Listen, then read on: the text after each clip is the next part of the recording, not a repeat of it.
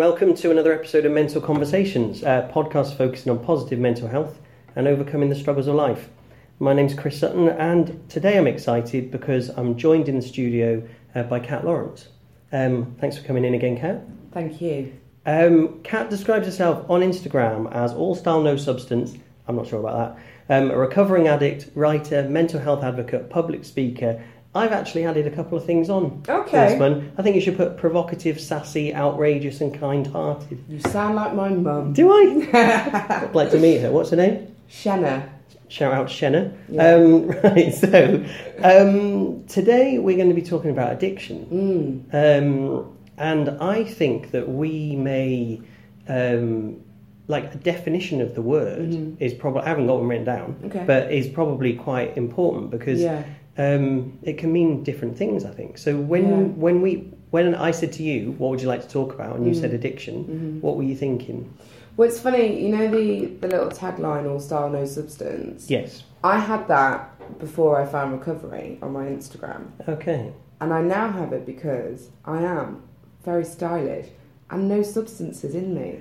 I like it. So it's gained a new meaning. That's so cool. Before it was very self-deprecating, and now it's like a badge of honour. I really like that. Yeah. No substance. Yeah, no substance.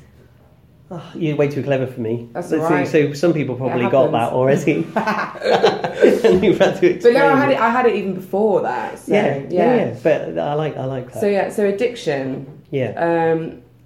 What does it mean to me? Well, when you said you wanted to talk about addiction, Yeah. what aspect of addiction do you want to talk about?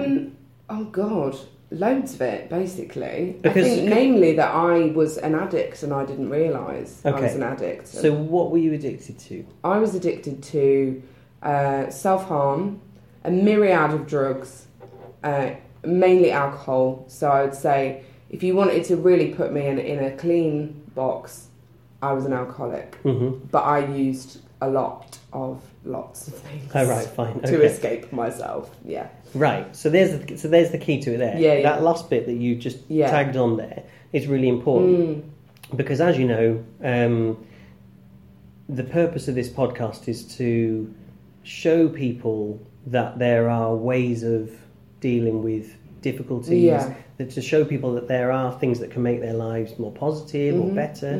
And having met you previously, I know that, same with me with like anxiety, the recovery is something that, you'll be in forever. Yes. You won't get to a point where you go, woohoo, Yeah. I've reached the summit. Yeah. It's not like climbing a mountain and you get there. Yeah. You're always going to be on this now. Yeah. So addiction is, for me, the same thing. You may always be addicted to whatever the substance is, but it's about how do you not go back to it.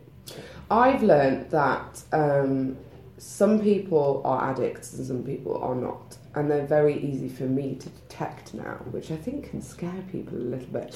But I in the sense that I will always be in the 12-step recovery program that I'm in if I want to remain clean or sober.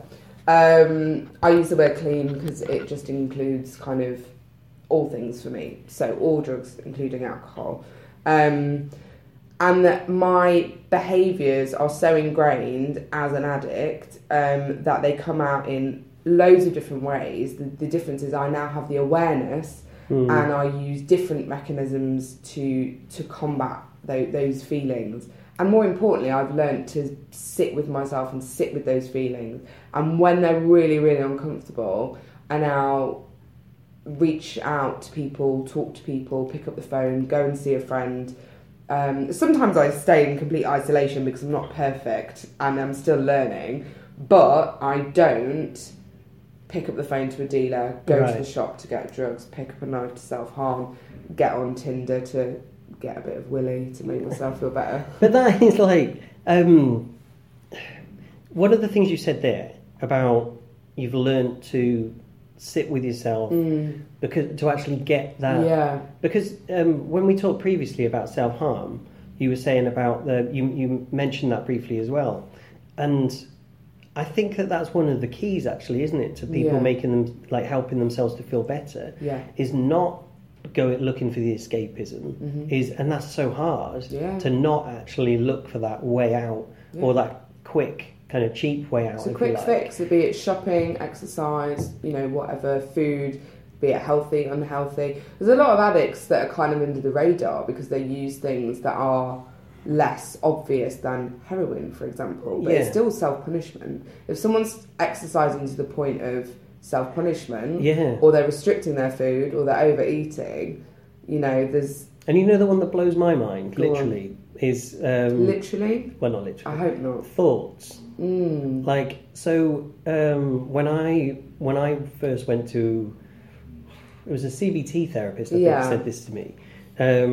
They said that I had... they said something about OCD. And I was like, I don't wash my hands. I don't wash my hands all the time. Yeah. And they were saying, no, but you're obsessive. You're obsessed with thought. You can't get away from your thoughts. You are constantly. Yeah. And I'm not 100% sure of this, the label, if you like, but it's irrelevant. The fact that it brought that up to me to even think about, if that's not contradiction, was like, oh, okay. And I'm actually. What I have previously and probably currently am obsessed with is grabbing hold of these negative thoughts, primarily about myself, and therefore that puts you in a state where you then behave in a certain way and you treat people in a certain way. Do you mean holding on to them and berating yourself? Yeah. Right. Okay. But they're kind of like, they're maybe not like the extremes of kind of, then go into... so like an addiction around drugs or alcohol or something that is very noticeable in a person, like externally, if you like. When you're beating yourself up with thoughts and you're like, so I don't know. I think the best way to explain it is I heard someone once say, you're in this kind of prison of your own mind, but you are like, when you wake up in the morning, who decides what thoughts you're going to think? Are you choosing to think something? And it's like, how many people get out of bed and go, I think I'm going to go and sit in a sewer and I'm just going to take deep breaths and look at all this crap all day. Yeah. Because essentially, metaphorically, that's what you're doing if you're going living with your thoughts. I think that's dangerous, to be honest. I think that it's really easy to go, you've got mental health problems under one umbrella, and that's it. You've got mental health. That's like saying you've got physical health problems. So I'm going to tell you what you need to do for your physical health. I have something called PMDD, and that brings me to a couple days a month of being completely full of self-hatred, suicidal. I'm working on it, guys. I'm getting help, and I'm having treatment at the moment for it. But there are days when I absolutely cannot control my thoughts, and I cannot break out of that. And there are people that can't do that. However, there are days when I'm fully capable of snapping out of my, negative thinking, and I want to drag my feet with it. And then there's other days I wake up and I think, bad thoughts, be gone. All positivity today. So I think it's. Can I ask you, with the first one? Yeah. When you're in bed and you can't get out of bed. Yeah. Are you able to think? Right. This is a loaded question. Go on. Are you able to think during that time? I know I've got through this before. No. I know it's going to end. No. And everyone tells me that. But the thing is, when you're not in it, you can't remember how bad it is. And when you... Actually, I guess to a certain extent, otherwise I would just end my life. There's hope. There's hope. And I think as a person, the most important thing in the world is hope. Hope that dangerous it can get better. Dangerous but positive. Yeah. So I think that there's part of me that I just plug on and I just, try and get through it. And it's, people are... My friend said to me recently, he said, you're most powerful in those moments that you think you're the least powerful because you get through them and you're using all that strength to get through that horrible, horrible time. But the difference now is I ride it through. I don't get absolutely obliterated because I can't sit there and feel that way, basically. Okay. So in terms of... I mean, incidentally, I agree with you. When I've been in with my anxiety, and with the kind of when it. It's actually more relevant probably for the anxiety than when I went through a period of depression and kind of thinking about ending my life. Is I get to a point where I get so worked up that I'm like, this is never going to go away. Yeah. And actually, I agree. I can't in that state think, yeah, but I know I'm going to come out the other side of this because I always have done. No. I can't get there. I can't think that. It's just your mind is like, there is only 100%.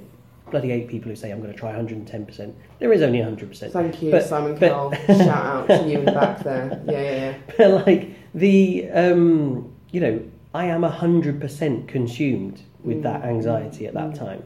I cannot have a thought. I think I'm 99.9% because I think otherwise I would end my life. I think there's definitely that. There's that absolute. Even if it's a tiny flame that's flickering, there's something that's keeping you there, which is a beautiful thing. Yeah, and it might not. I don't think it's necessarily always conscious. It might be almost like a muscle memory thing that you know you're going through the motions, but people saying it's a choice, and that's something about addiction that I really struggle with is people thinking that you have a choice to use when you are in active addiction. Yeah. You don't. So I think now that I know that I have a choice over picking up my first fix, so let's say for this example, alcohol. So I were to have a choice over my first pint. If I were to have a relapse, I would be somewhat in control of that. Yeah. I would not be in control of the 2nd, 3rd, 4th, 5th, 6th, 7th, 8th, 9th, 10th. Yeah. Because I'm an addict. So I know a lot of people will be sat there thinking, but you do have a choice. No one is sat there.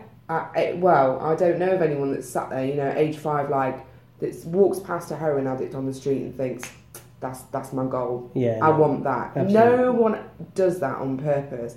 If you are an addict, you cannot stop. So when did you get the label of an addict? I took that on myself when I entered into the fellowship that I'm in, the 12-step recovery program. I'm glad you said that because my point was, did that help or hinder? Something like I talk about labels on this podcast quite a lot, but did that help you? Because sometimes actually being told or discovering yourself, I have this, means I don't mean you can necessarily go and Google it and find out how to get fixed then. Yeah. But did that help you thinking, okay, I'm an addict, so actually there are other people that I'm aware of that are addicts, so I can go and learn. 100, and we'll keep it there, %. Absolutely. So I remember when I walked into my first meeting and I was a broken lady, and I got there and it was the first time in my life I had this overwhelming.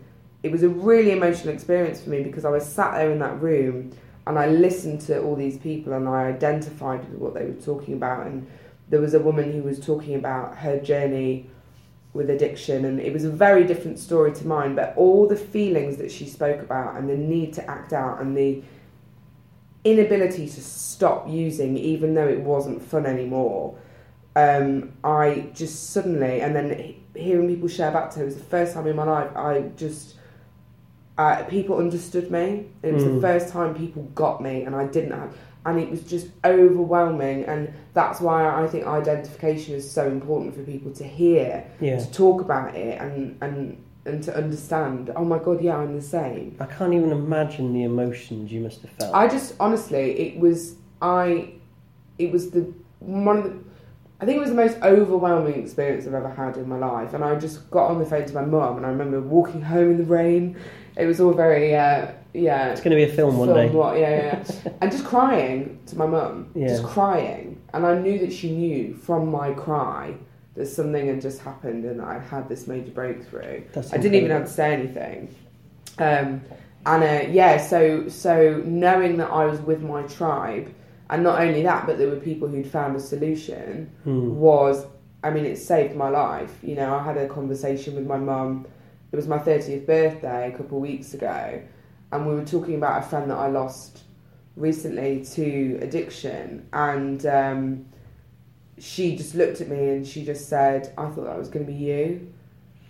And even though I knew it was the first time I'd heard it, but I Yeah. didn't get sad. I just thought, I am so grateful that she doesn't have to worry about that anymore. Yeah. You know? Yeah. That's massive. I mean, and there's a couple of things there with your mum, but also it seems to be a common theme with people that are actually doing things that are really positively helping them. Yeah. Is relationships and is about other people. And you mentioned previously, I think on the last show, you know, you can't do it on your own. No. And I think that's one of the really hard things when you do feel isolated and you feel like you're the only one going through something and that other people won't understand. Yeah. I mean, this is me, you know, this is my experience. And then you meet people that do understand and that do, and you think, hang on, that sounds like me. Yeah. You know, so for me, again, it's like around anxiety. Yeah. But when I've been to like a peer-to-peer support group and heard people saying, God, I really struggle to get on the train today because I just worry so much that the doors aren't going to open. You know, like, that's one of my anxieties. So I nearly didn't come to work or whatever. Yeah. And people look at you like, what? No, I've been you know, there, it's so when you hear someone that says something so similar to that, and you kind of go, oh, okay, you're one of me. And then actually, if you can form like a friendship with them, or you know, as long as I think the very important thing in that equation is, so you know, it's the therapeutic value of one person helping another that's going through the same thing or that has been through the same thing. And you cannot be in the same place as someone else and be helping each other. You're just going to drag one another down. Yeah. So it needs to be someone that you trust and that has, you know, made progress with that. Yeah. Which is why I think it's, you know, I know we spoke about self-harm last time, but people have this real fear that teenagers are out there connecting on the internet, giving each other ideas and dragging each other down and giving themselves tips and techniques. Cool. But why don't we saturate that with people that have found a solution so that there are other avenues to explore? Yeah. You know, we don't just say we're not talking about self-harm because it's triggering. Yeah. Well, why don't we talk about it in a positive way with people that have overcome it? Yeah. You know, and it's the same with anything. You know, I couldn't have sat in a room full of addicts who were all in their first meeting, and we would have been able to come to some kind of. We would have just gone to the pub. Yeah. You know. So it's finding people who are further along in their journey to help you. I think that is the key. I wonder how much you would it would benefit if you were to like get out in schools and things to talk to, because I know you're really keen to like do public speaking. And Watch out, 2019. That's all I'm saying. Absolutely. Yeah. Like, you know, like you say, it can really, really help. And when someone, so even like certainly with depression, I am that person that's kind of lived through it and now can try and help other people. And it's amazing the you know, when you can actually give someone a positive perspective and say there is a brighter future there for definitely. you. You know, there is something there. So with addiction, people are going to be tuning into this, thinking, right, I want to hear about addiction. So where do you think? And this is a big question. Where did it come from? So lots of people think different things. I think for me, it all stemmed from my absence of a father figure in my life, and my behaviours came out very, very young. So I was very kind of manipulative for my mum's attention. Nothing was ever enough.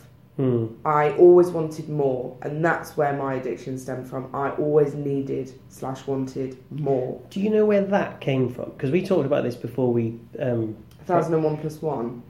Oh well, yeah. We did like the I never thought about it like that. Yeah. The first 1001 days of life, or like you say, it's 1002, and like where those neuro pathways are, you know, your synapses are created and your belief systems and all that. But I don't know what the answer is. It's just that when we've talked before, like we talked about excess. Yeah. And I have a personality where, well, in fact, even the way I'm describing that, I'm not that comfortable with. But I think more is better. So I just have a perception that more is better. So I'll have a coffee that's really nice, and I'll think, I'll have another one. Yeah. And then I think, I'll have another one. And I end up, I end up 3 coffees in, and I'm getting on a bit. So I'm going to the toilet every 30 seconds. Do and you I'm do it high, because you want to keep the niceness from the beginning, or do you do it because you can't stop? I feel like I am treating myself. I feel like if I find something... Why don't you have a decaf for your second and third? Well, sometimes I do. Sometimes I can do that. Okay. So when you said about you can spot an addict and not, and I'm guessing here, but when you said about you have the first drink you have a choice about, but then beyond that you don't, and that's an addict. So I used to drink 8 cups of coffee a day, excluding and then energy drinks. So it's interesting, isn't it? Because I would always think I'm not suggesting I have an addictive personality, but I'm trying to look at the kind of properties of it, of being like, well, one of them is excess, and like I think the important thing to remember is, so you can have someone who is not an addict who has a problem with alcohol at some point in their life. So say they've had a bereavement and the way that they deal with that is to drink excessively, and then they come out of that after 2 years. They're not automatically an addict. Like it's very much a kind of a way of thinking and a pattern of thinking. And I just cannot stop. So there was friends of mine who, we'd be having a party and it would be an all-nighter, and then they'd be like thinking about getting some breakfast and going to bed. I'd be searching around on the floor looking for baggies, trying to cram more drugs in me because I was so scared of the come down, for one, because my mental health couldn't take it, and the come down was so horrendous. And that's coming. I know that's coming, but also just reality. I just don't want to deal with that. I need to be in this kind of place. But it's that horrible hoovering up of drugs that aren't doing anything anymore. Yeah. And it's like, any person that isn't an addict would be like, okay, well, this isn't bringing me joy anymore. I'm going to stop. Yeah. But I could not stop. I was just trying. It's just like, I suppose the reason I'm likening it to the coffees for myself, is like because it's not as like extreme, because I'm not talking about drugs or alcohol necessarily, but like with that excess, I am like that with some foods, or I'll get into a state of I can't stop eating that, until it's gone. Yeah. I'll just eat the packet till it's gone. I'll eat the, I've been known to I'd sit and eat 6 Mars bars and I'd have had 7, but I only had 6. Yeah. And it's like, would you then get in your car and drive to the shop and get more? No. See, that's the difference. Yeah. So this is what I'm saying. So but what I'm interested in is what's behind. Yeah. Even if one is more extreme than the other, and one is addiction and one is something else. Yeah. What's happening there? Because it feels like it feels like the answer to me is like, that there is an emptiness that you're trying to fill. Yeah. You don't want to feel feelings. You cannot deal with feelings. You cannot deal with emotions. Okay. So anything you can do to numb that, to put that at a standstill, you will do. Right. You cannot, it's just all about escaping that. So that's what it is. That's very different. Yeah. So if you're using drugs, alcohol, food, exercise, sex, whatever, to escape feeling a feeling, to take yourself out of being on your own, because being on your own is the most lonely place that you're in, then you're probably an addict, and you need to stop being so mean to yourself, basically. And I think there's elements of that within a lot of people that you might, it's the reason people go, oh, do you know what, I'm just going to have a drink. Yeah. But they're not then drinking constantly for the next however long, and then that's going into other behaviours. And so how hard must that be? I mean, to the realization, if that's the realization that it is about yourself and trying to get away from feeling anything, that sounds like it's a seemingly kind of like you're already in a disadvantaged position, if you like, and particularly if you are using or drinking and your mind isn't in a particularly clear state, but then to be told or to find out or to realise somehow, oh, the way out of this is to like myself more, Are you kidding? Like, well, the how first am I way supposed to do that? out of it is you have to stop all drink, all drugs, all of it. Yeah. And that was never. I had stopped. Something happened that was awful. That was completely me, and I thought, I've crossed the line here. I need to stop drinking and taking drugs. So I did that for about a year, and I was so depressed, anxious, angry, upset, confused. It was one of the worst periods of my life because I just stopped taking drugs. And I thought that was the solution. You know, I've been told by medical professionals, by family, friends, you need to stop drinking for your mental and your physical health. You've got to stop. Yeah. And I would go and buy a load of Stella because I would be like, you don't understand me, and this, I can't stop. Yeah. So I had to do, went through withdrawal, stopped, and it was awful. And then I had one day where I went to visit my sister and I thought, I'm feeling good. I'm going to do it. I'm going to have a drink. And then I had this drink and I just went, oh God, I'm in trouble here, because it felt so amazing and everything was just lifted. And then I made the next day, I was sat there with this drink and I was just thinking, how am I going to get another one? How am I going to get another one when I've just promised my sister that we're having one? Managed to get another one, and then I made the whole of the next day about drinking cocktails. She doesn't even really drink. My sister's definitely not an addict. Don't know whether that's because she's grown up around me and thought I don't want to be that. But I don't think it's an active decision. It's not an active decision being an addict, you know. But yeah, and then it went from that to buying a bottle of vodka and hiding it under the bed where I was staying at my mum's. So I saw that. I call it my free relapse, because then when I got into recovery, I would have had a relapse if that hadn't happened, because that for me was my proof that I was an addict. Okay. That I'll have that one and it will just send me down the rabbit hole again. Yeah, yeah. And then it kind of just spiraled out of it. So firstly, they tell you've got to stop. Yeah. And for me, I'd associated that with a lot of pain. But they then give you tools and support to be happier, which is you know, I'm not there now every day because I am scared that I'm going to use drugs and alcohol. I do it because it improves my way of life and my understanding and every aspect of my life so much. That's what I go back for now. Yeah. Okay. And the fact that I still have these patterns of behaviour and I still act out or want to act out, but it's not using the drugs and the alcohol and the self-harm. And you, tell me about the pride in that. Like, do you feel a sense of pride in that? Do you feel? So my pride can be a huge defect for me, and it can get in the way of me learning sometimes.